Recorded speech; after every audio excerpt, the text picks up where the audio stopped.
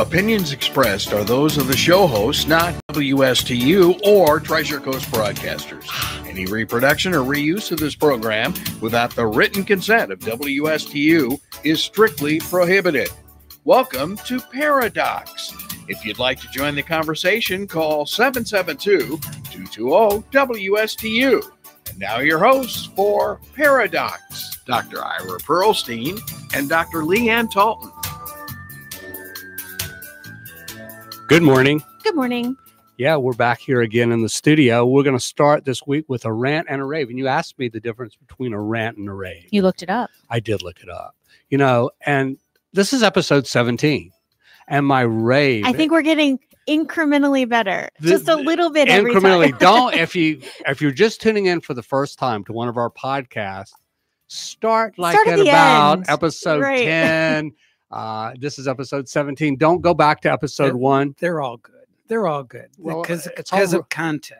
Frank, is he paying you? It's all to say relative. It's that? all relative, Frank. No, okay. But my rave this week is about you because you are an excellent co-host. Show 17. I got you a little gift for your office. Whoa. You have to open it right here live on the air, and it's for your wall. You're a mensch. Yes, I am a mensch, and I love think it. you'll really love it. Oh, that's Tell our nice. listeners what it is. Yes, it's our logo for the show. It's a metal sign with a logo for the show. We love our logo. We This do is love our great. logo. This is so great. Thank Well, I'm glad you like it. Okay. It's your birthday yesterday. I should be the one giving you a gift. It was. Okay, so that's the rave. And my co-host, Dr. Leighan Talton, is a phenomenal co-host, and I want to rave about that. But my rant this week has to do with the overuse of antibiotics. And this really has always bothered me because one of the issues that has really been bothering me for a long time, and it creates a healthcare crisis, is the overuse of antibiotics. And patients will call up, they'll come in, and they'll almost always expect an antibiotic for a runny nose, sore throat, just a general feeling of malaise. My doctor up north always gives me antibiotic, my real doctor. Great. Penicillin doesn't work for me. Why did I bother to come to you if you're not going to treat me with an antibiotic? Or I'll just go to a walk-in clinic and they'll give me what I want. These are common mantras echoed across the United States by patients who expect antibiotics when in fact antibiotics are not indicated. And because of doctor fatigue, physician burnout, if you work for a large hospital system, fear of a bad patient evaluation or a negative online review prompts the doctor to inappropriately pacify the patient with what the patient wants. But is this disservice helping anyone, or is it hurting everyone? And this is why, Leighan, antibiotics are not indicated for your illness. Let me briefly talk about antibiotic usage 101. Antibiotics treat bacterial infections, not viruses. Infections like colds, the flu, most sore throats, bronchitis, sinus and ear infections are usually viral. And an antibiotic does not work for viruses. Sinus infections and bronchitis should not be treated with antibiotics for at least 10 days. And then if the infection doesn't go away on its own and remains, then an antibiotic might be used, but a culture should really be obtained first. And the reason we treat strep throat with an antibiotic is not to reduce the sore throat. It just reduces the chance of developing bacterial heart infections. Strep throat has characteristic criteria, but it rarely occurs after age 42, and it should be treated if your culture or strep screen positive. So why not use antibiotics in kids? But a lot, because they increase diarrhea and fatal diarrhea with Clostridium difficile bacteria, which is an overgrowth bacteria, because it reduces the normal flora in the gut. Think this is a slight problem? It's a major problem because the overuse of antibiotics kills 14,000 adults a year in the United States. patients tell me that a certain antibiotic never works for them, that they're immune to it. People don't become immune to antibiotics, folks. Bacteria are smart and they develop antibiotic resistance, ways to avoid the antibiotic. They create resistant strains. So the more a person is exposed to antibiotics, the more likely they are to develop those resistant strains of bacteria, rendering the antibiotic, when needed, virtually worthless. Antibiotics are not a magical cure for all disease. So in summary, we need to use antibiotics less often, not more often, and appropriately, and educate our patients regarding their proper use. End of rant. I love that rant. Yeah, I really love that rant. I also Yeah. say that, it is so much easier to have a 6-minute visit when you just give people what they want, which is about the length of time for these days a standard primary care visit, but for sure an urgent care visit. So the fact that you've always been given an antibiotic in the past, I think makes people think that that's just the way that we treat it. And the fact is that if you have a doctor that knows you and cares about you, you're less likely to get an antibiotic because we're treating the illness, not your desires. Absolutely. And with what we do in direct primary care medicine, DPC medicine, we get to spend a lot of time with patients. So we try to educate. And I always challenge patients because I think it's very interesting that a lot of times when we meet patients, they'll tell us right off the bat, well, I'm not a doctor person. I'm not a medicine person. And it does seem like they forget that when they're asking for antibiotics, that this goes against their core beliefs to eradicate their gut bacteria. But they put in that conjunction. There's always that but. I'm not a medicine person, but I really want what I want. And I'm going to discount your expertise in evaluating me to get what I want. Absolutely. What's our show about this week? Oh my gosh. I am so excited to introduce our guest for this show. Dr. Jim Vopal, I would say, is as close to local doctor celebrity as you can get. I mean, patients get diagnosed with these diseases that he treats, such as breast cancer, and he is a knight in shining armor. I can say that because he has helped me in the past. Welcome, Dr. Jim Vopal, to our show.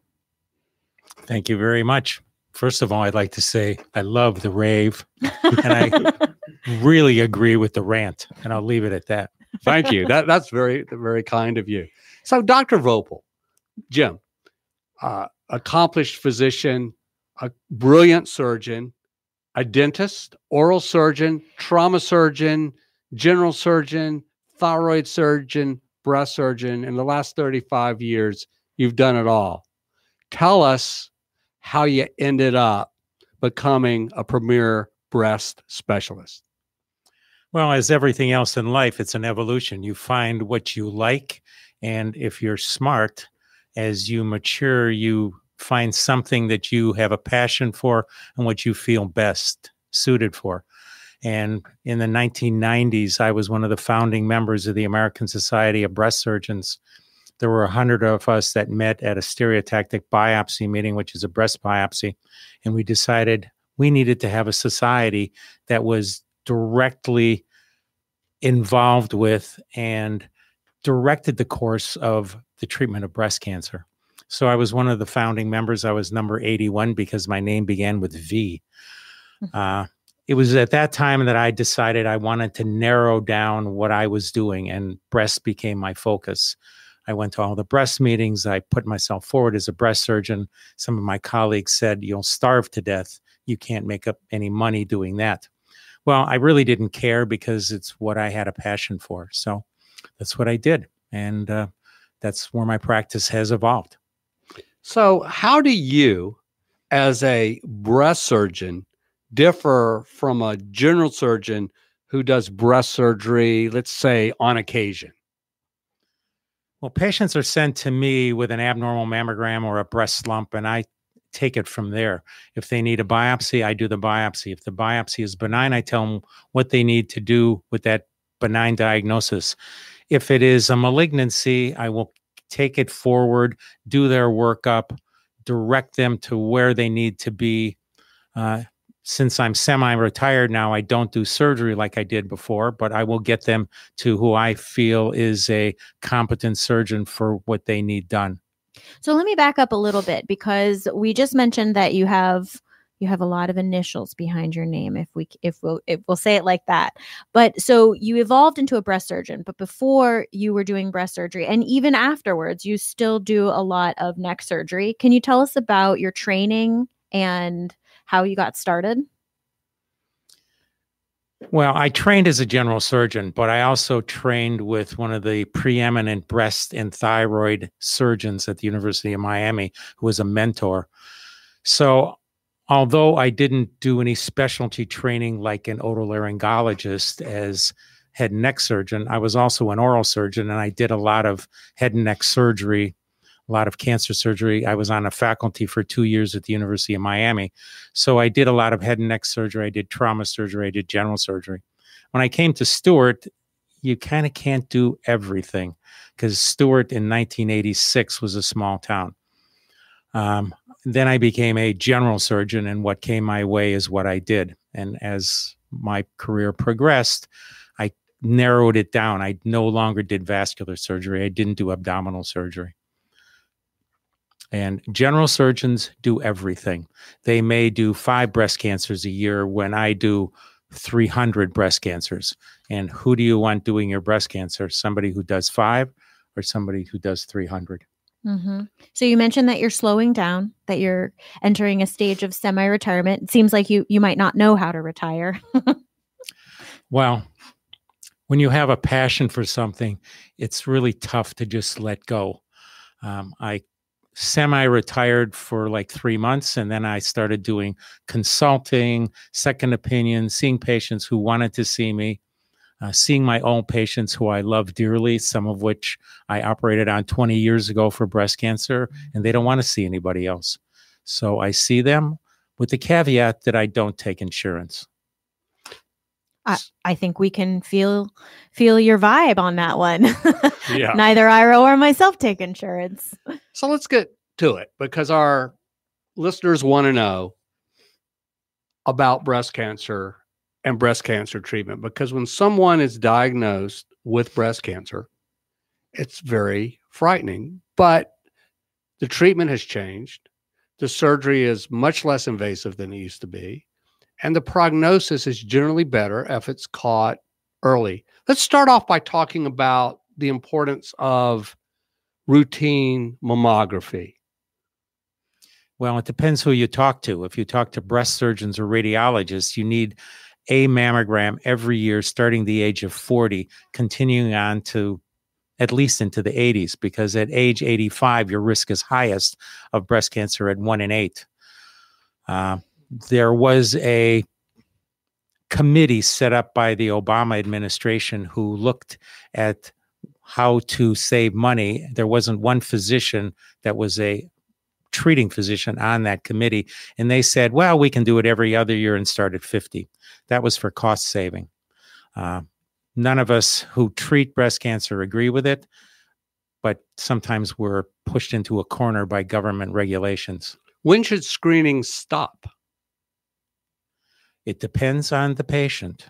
I have some patients that continue getting screening mammograms in their 90s. I had one lady who, when I told her she no longer needed mammograms at 101, she put her fists on the chair and said, "Are you writing me off? What do you mean?" I said, "You may have your mammogram, dear." So it's also got a lot to do with the patient, how they feel about their life, and their ability to go and get a mammogram. Do you think that screening mammography should start earlier than the age of 40? Not for the average person. If you have breast cancer in your immediate family that was at age 35, it should be 10 years prior to that diagnosis. If you have the gene for breast cancer, and there are many genes other than BRCA, then you need to start earlier as well. This is what has always bothered me, though, about the way they do screening mammography. And when I was a resident, they did it differently, but I guess there was no money in it per se. And let me explain to you what I'm talking about. You go for a mammogram, and the radiologist, if the radiologist could pick their favorite tree, it would be the hedge, okay? Because they're going to overread or hedge on something if they could. And so let's say they're reading it and using what they consider their standard way of reading mammograms with the BIRADS, BIRADS criteria. And now it's a category 0, which means additional imaging is required. And so it takes a couple of days to get the mammogram back. The patient's usually on pins and needles. They might have a remote family history somewhere. Now it comes back, not suspicious for malignancy, but category 0, where additional imaging is required. And they'll recommend either an ultrasound or what they call additional views. And those are usually either compression views or different angles to look at it. And with digital imaging, they can look at it a different way. So now we're into this 2 weeks to get the mammogram back, or week. And now they get the other screening, and then it says ultrasound suggested. And then they have to go back for the ultrasound. And then they go, well, it probably looks okay, but additional imaging is needed again in 6 months. Why can't a mammography center have a radiologist that looks at the mammogram then and goes, you know what? I'm going to take additional images now. And if there's a problem, I'm going to call your physician. Why doesn't that happen? It does in certain centers that are breast centers, and they have dedicated breast-trained radiologists. I can name one that's 20 miles away from here, but you can probably figure out where that is. And that would be Jupiter. And I agree with you. The radiologists are going to hedge, but they're also going to CYA because they don't want to get sued for missing a breast cancer. And one of the most common suits for radiologists is failure to diagnose a breast cancer. And it can happen with the best radiologists, the best imaging. There is no imaging that is perfect. And if you read the mammogram, it says 86% of the time we're going to be fine. Additional images are necessary. Ultrasound is probably one of the best studies, especially in young women. And now you'll see they recommend an MRI, but try to get that authorized by an insurance company. And I'll sell you the brick and bridge for 50 cents because they don't want to pay. And I think that's probably part of the reason too, why it's not an automatic. I bet you that Jupiter checks your insurance before they book you for your appointment, because some of these bundled plans don't allow for automatic secondary images without a prior authorization for an abnormal study first. So I think that's one of the ways that insurance is now dictating standard of care, and one of the reasons why there needs to continue to be physician representation on these committees.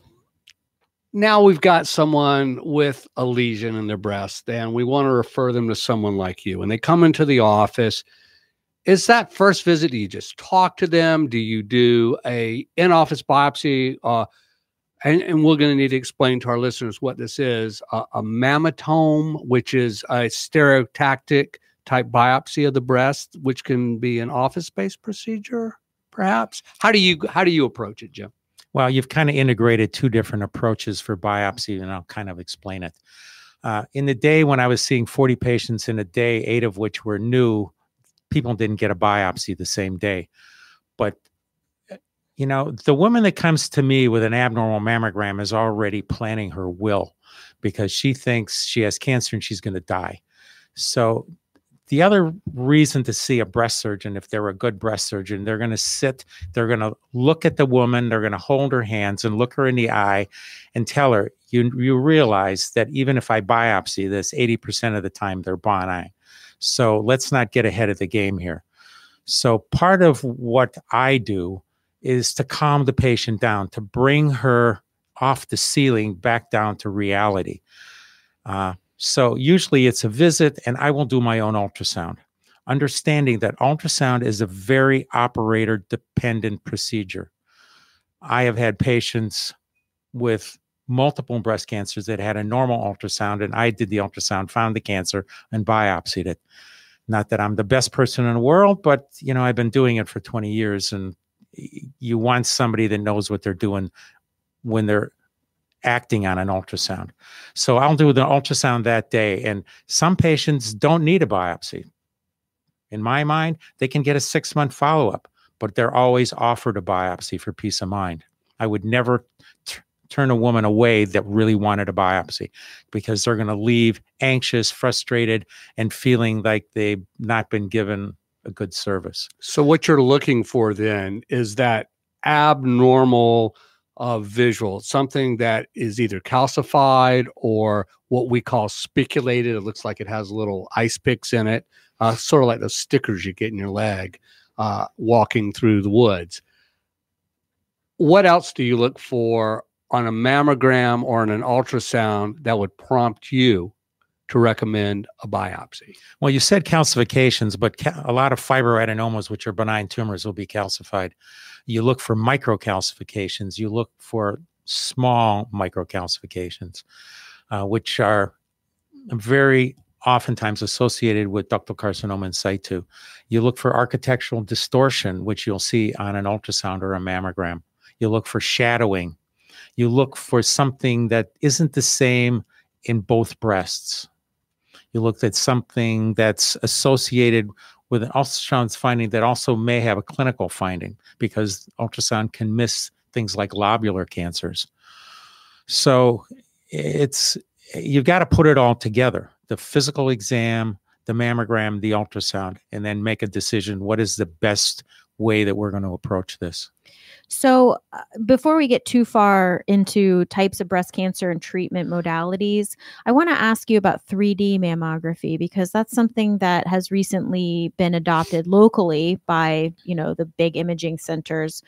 Is this standard of care now? Do you recommend 3D mammography over 2D mammography with ultrasound? Who gets what? What's a breast MRI? Who gets that?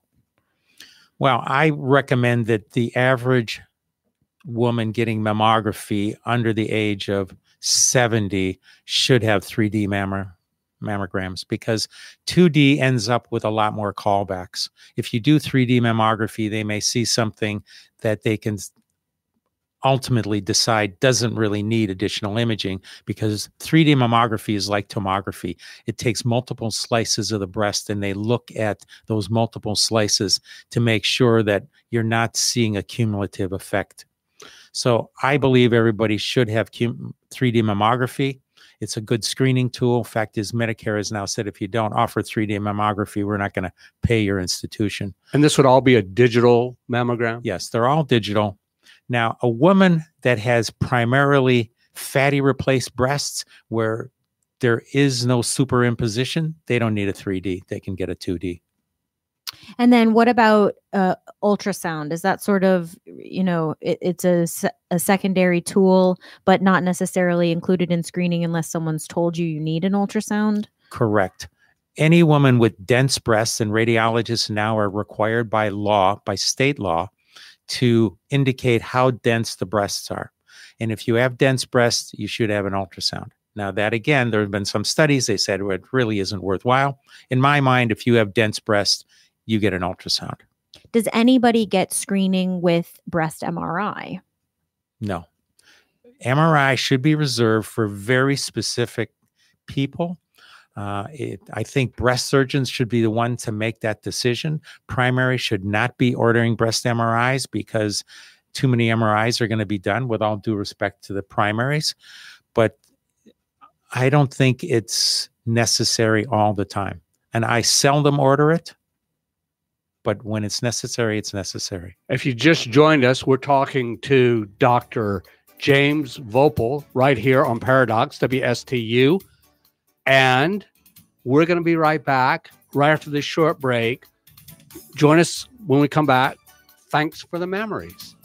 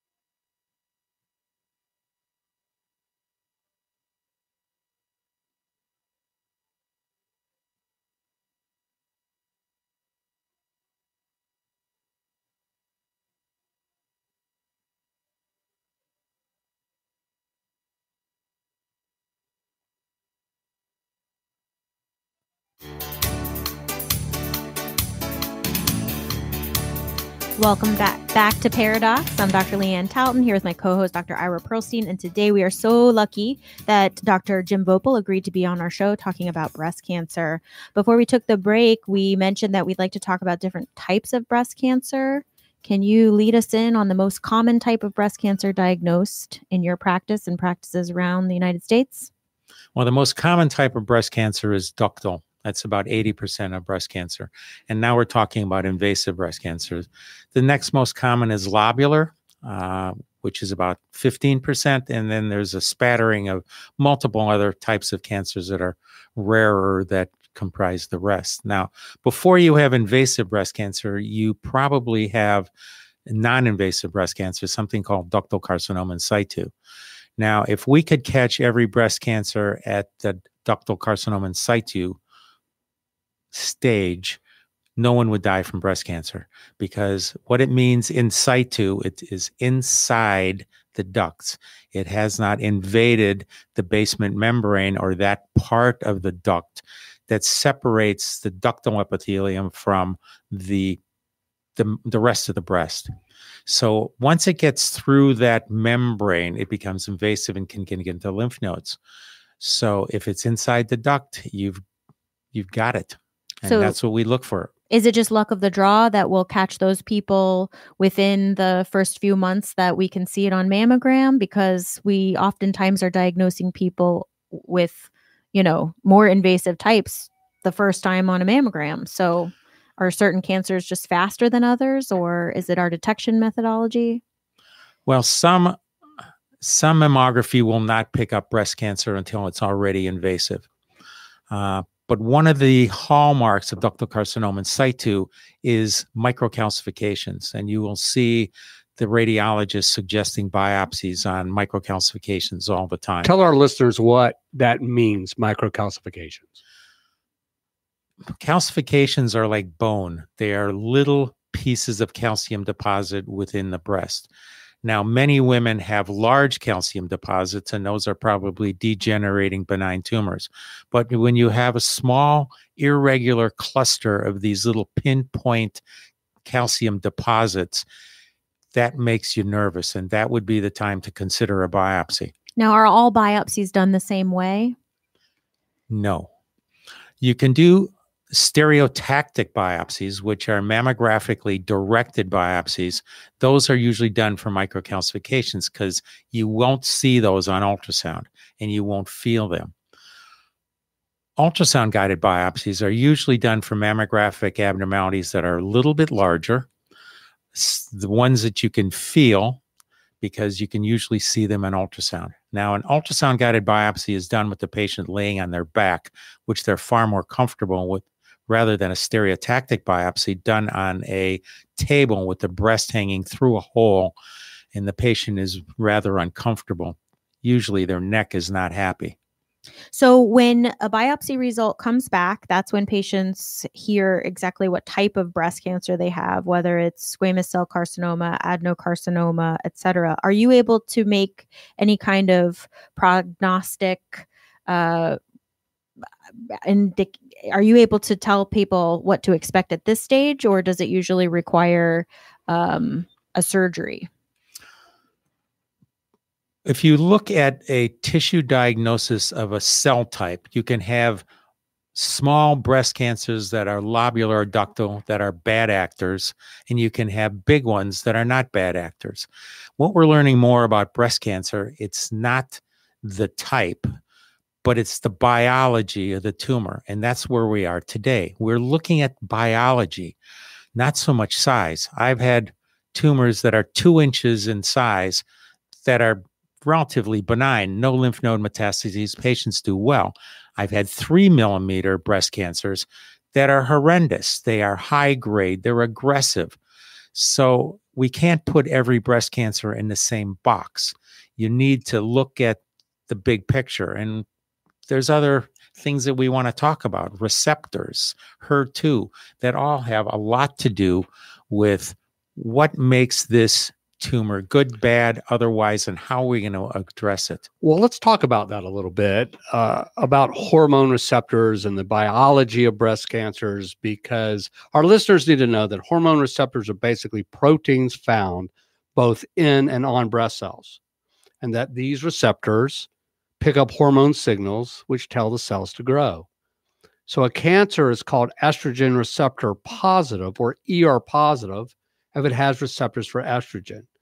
How are ER positive tumors treated differently than non-estrogen receptor positive tumors?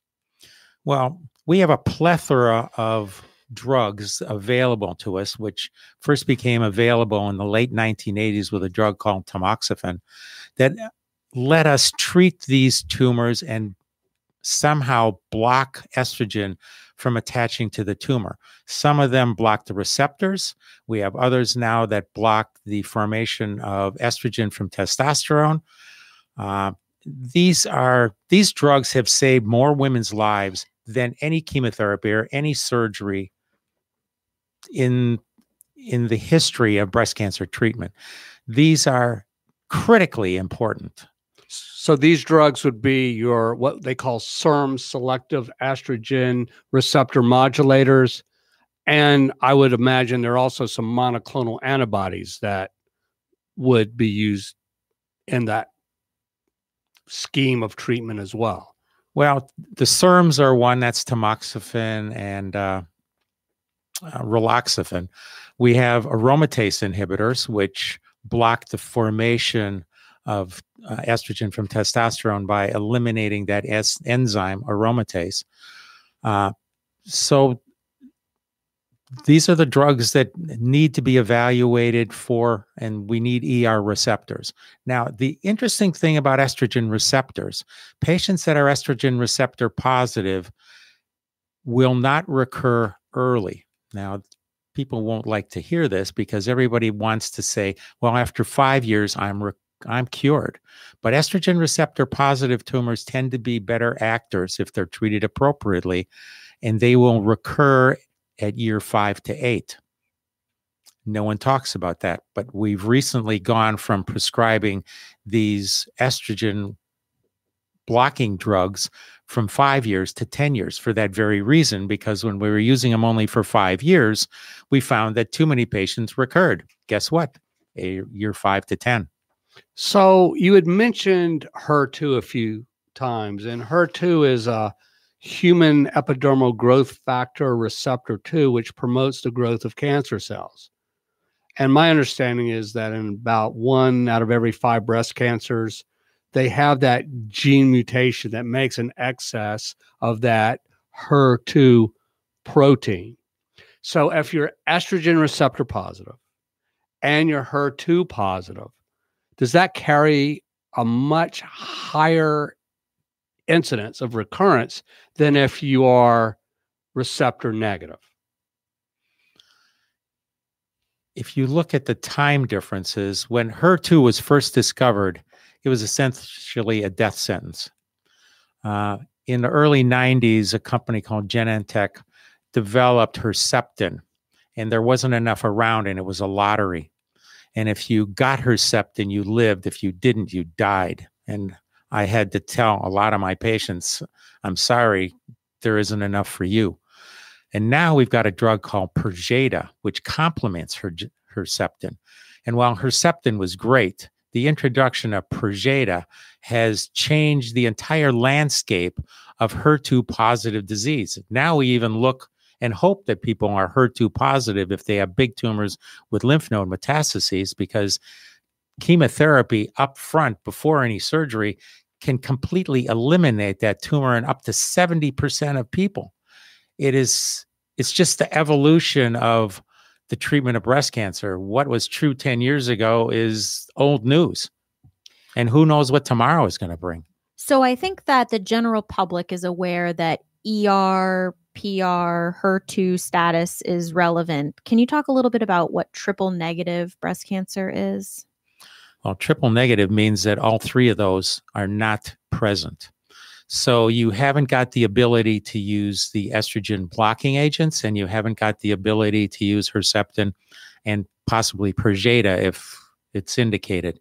So triple negative is where we all shudder when we have to tell somebody that they have breast cancer, because we can give them surgery, we can give them radiation, but none of those are systemic treatments. People don't die of breast cancer in their breast. They die because the breast cancer spreads to bone, liver, lungs, brain. And if you have no systemic therapy, you're leaving that patient and hoping that you were able to get this before metastatic disease developed. Chemotherapy, the old chemotherapy that they used for breast cancer before they had these receptors.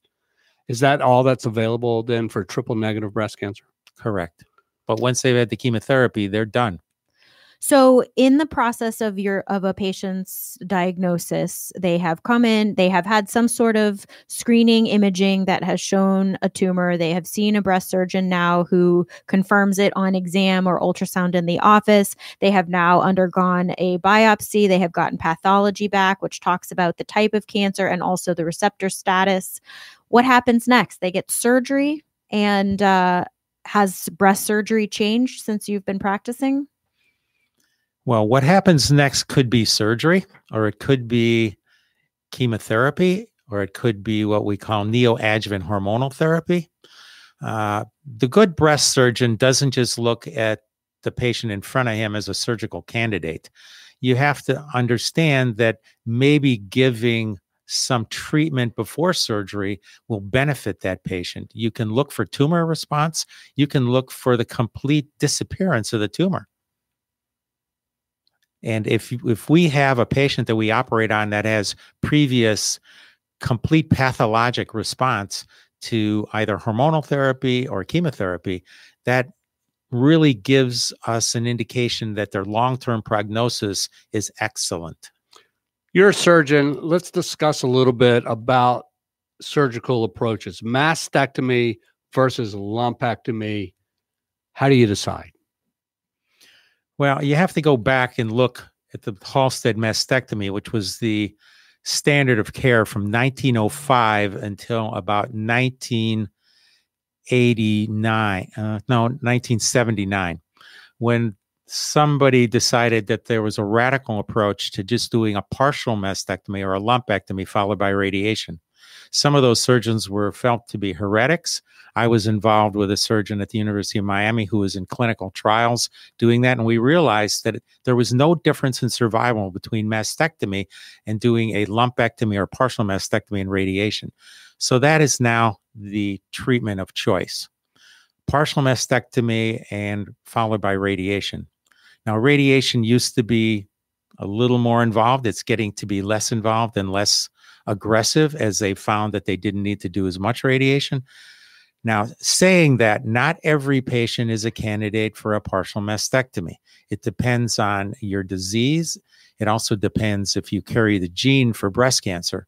This is not a wise thing to do on somebody who carries a gene for breast cancer, because as I found out before we did genetic testing, you suddenly find another tumor in the other breast, and then a third tumor in the first breast.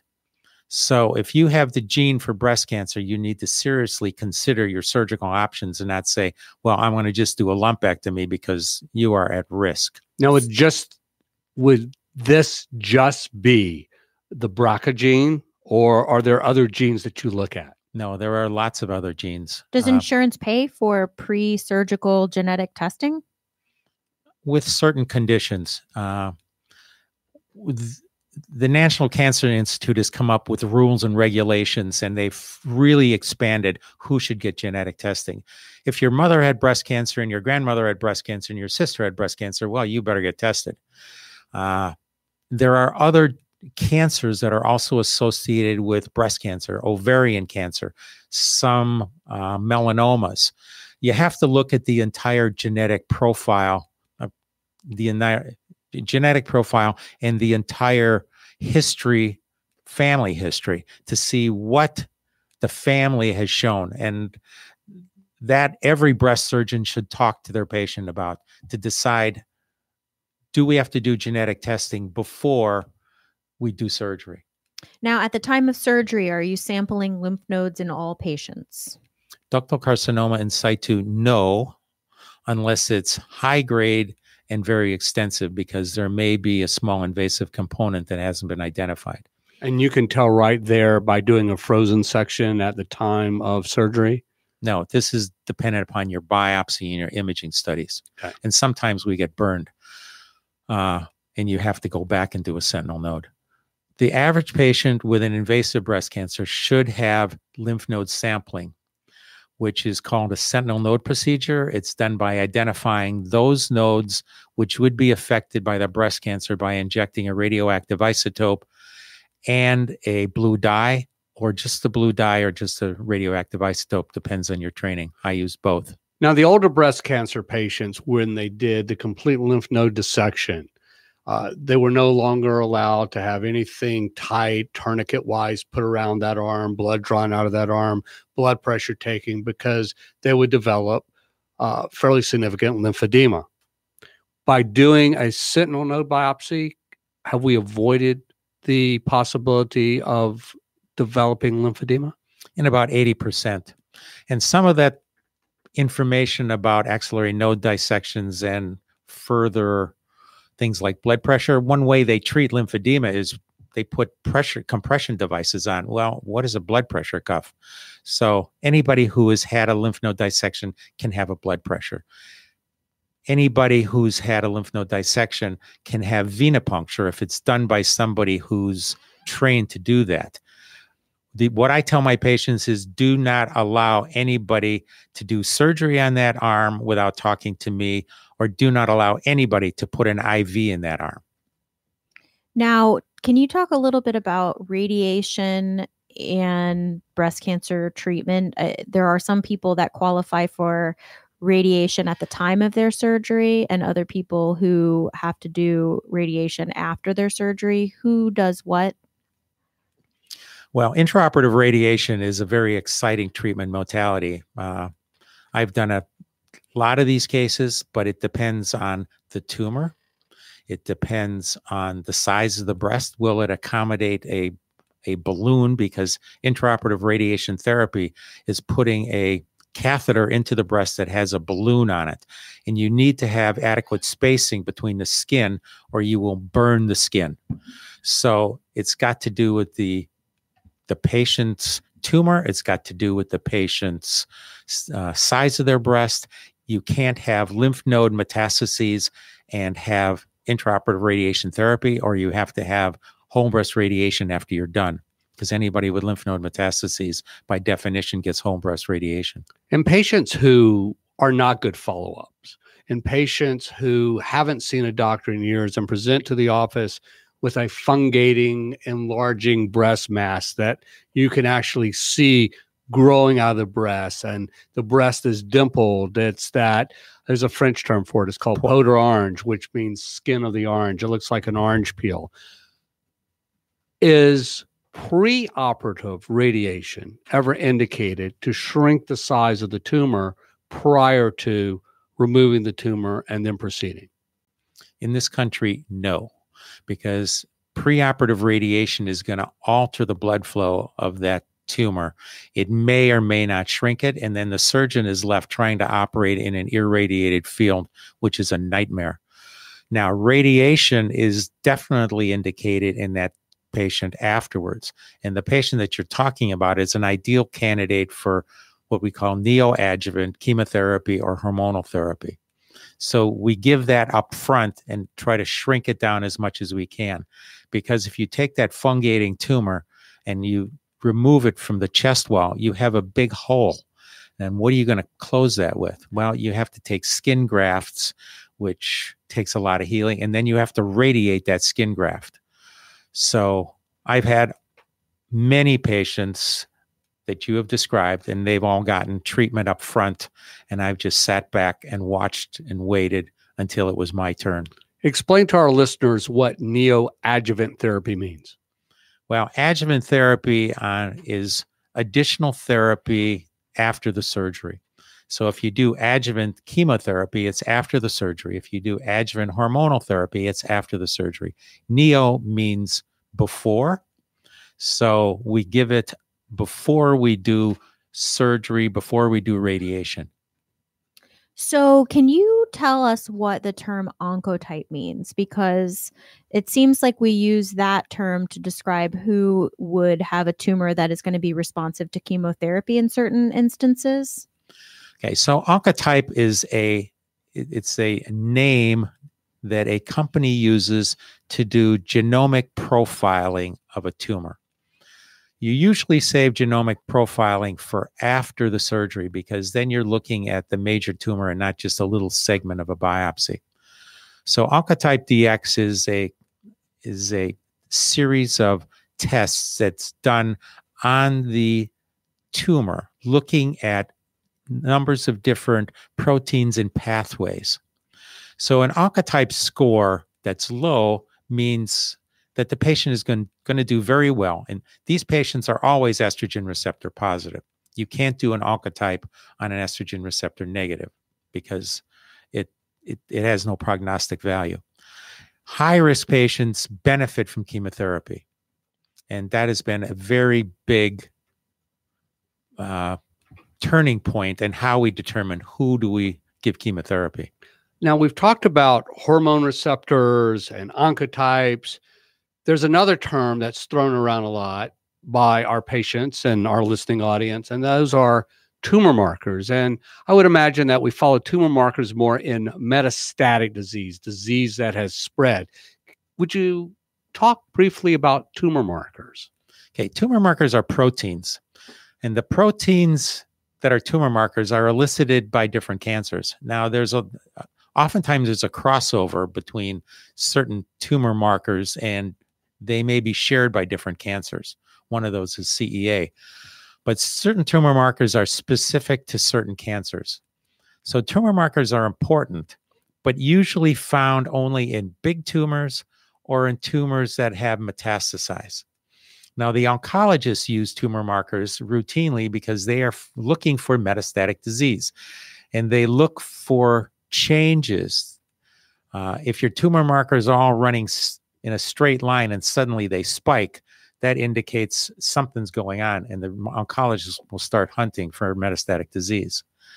It is dangerous to do tumor markers on the average healthy person who doesn't want cancer. And I've seen some people who have done that, and it's resulted in a plethora of tests with no good result. Lots of false positives, dangerous. Correct. So the patient who comes in, and we see this a lot in primary care, I want to be tested for everything. I want to know if I have cancer anywhere in my body.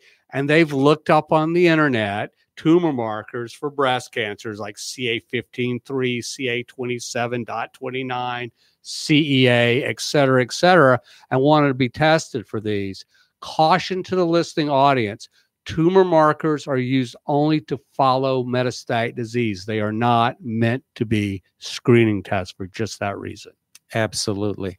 Now, Dr. Vopal, as we near the end of our show, which I think you've done such a beautiful job taking us stepwise through what is difficult for most people to navigate, breast cancer, diagnosis, treatment, where do you see breast cancer treatment going in the future? Well, what we're doing today is going to be looked at as barbaric in 20 years. Surgery will be gone except in very rare cases for refractory treatment. Radiation will probably disappear. Chemotherapy as we know it will disappear. It's all going to be targeted therapy. If you look at what we're doing now, all of the research looks at what are the pathways that these tumor cells take. And if you look at some of the targeted therapies, the same targeted therapies that are used for things like rheumatoid arthritis are also being used for cancer because the pathways are the same. And what we're doing is we're blocking pathways. Look at immunotherapy, where you take a virus and inject it into a melanoma, and suddenly the body thinks that it's a virus and kills it, and along the way kills the melanoma. You have brightened our day. You have enlightened our audience. We can't thank you enough for being here this morning. It's my pleasure. Thank you for having me. Thank you for joining us on Paradox. We'll see you next week.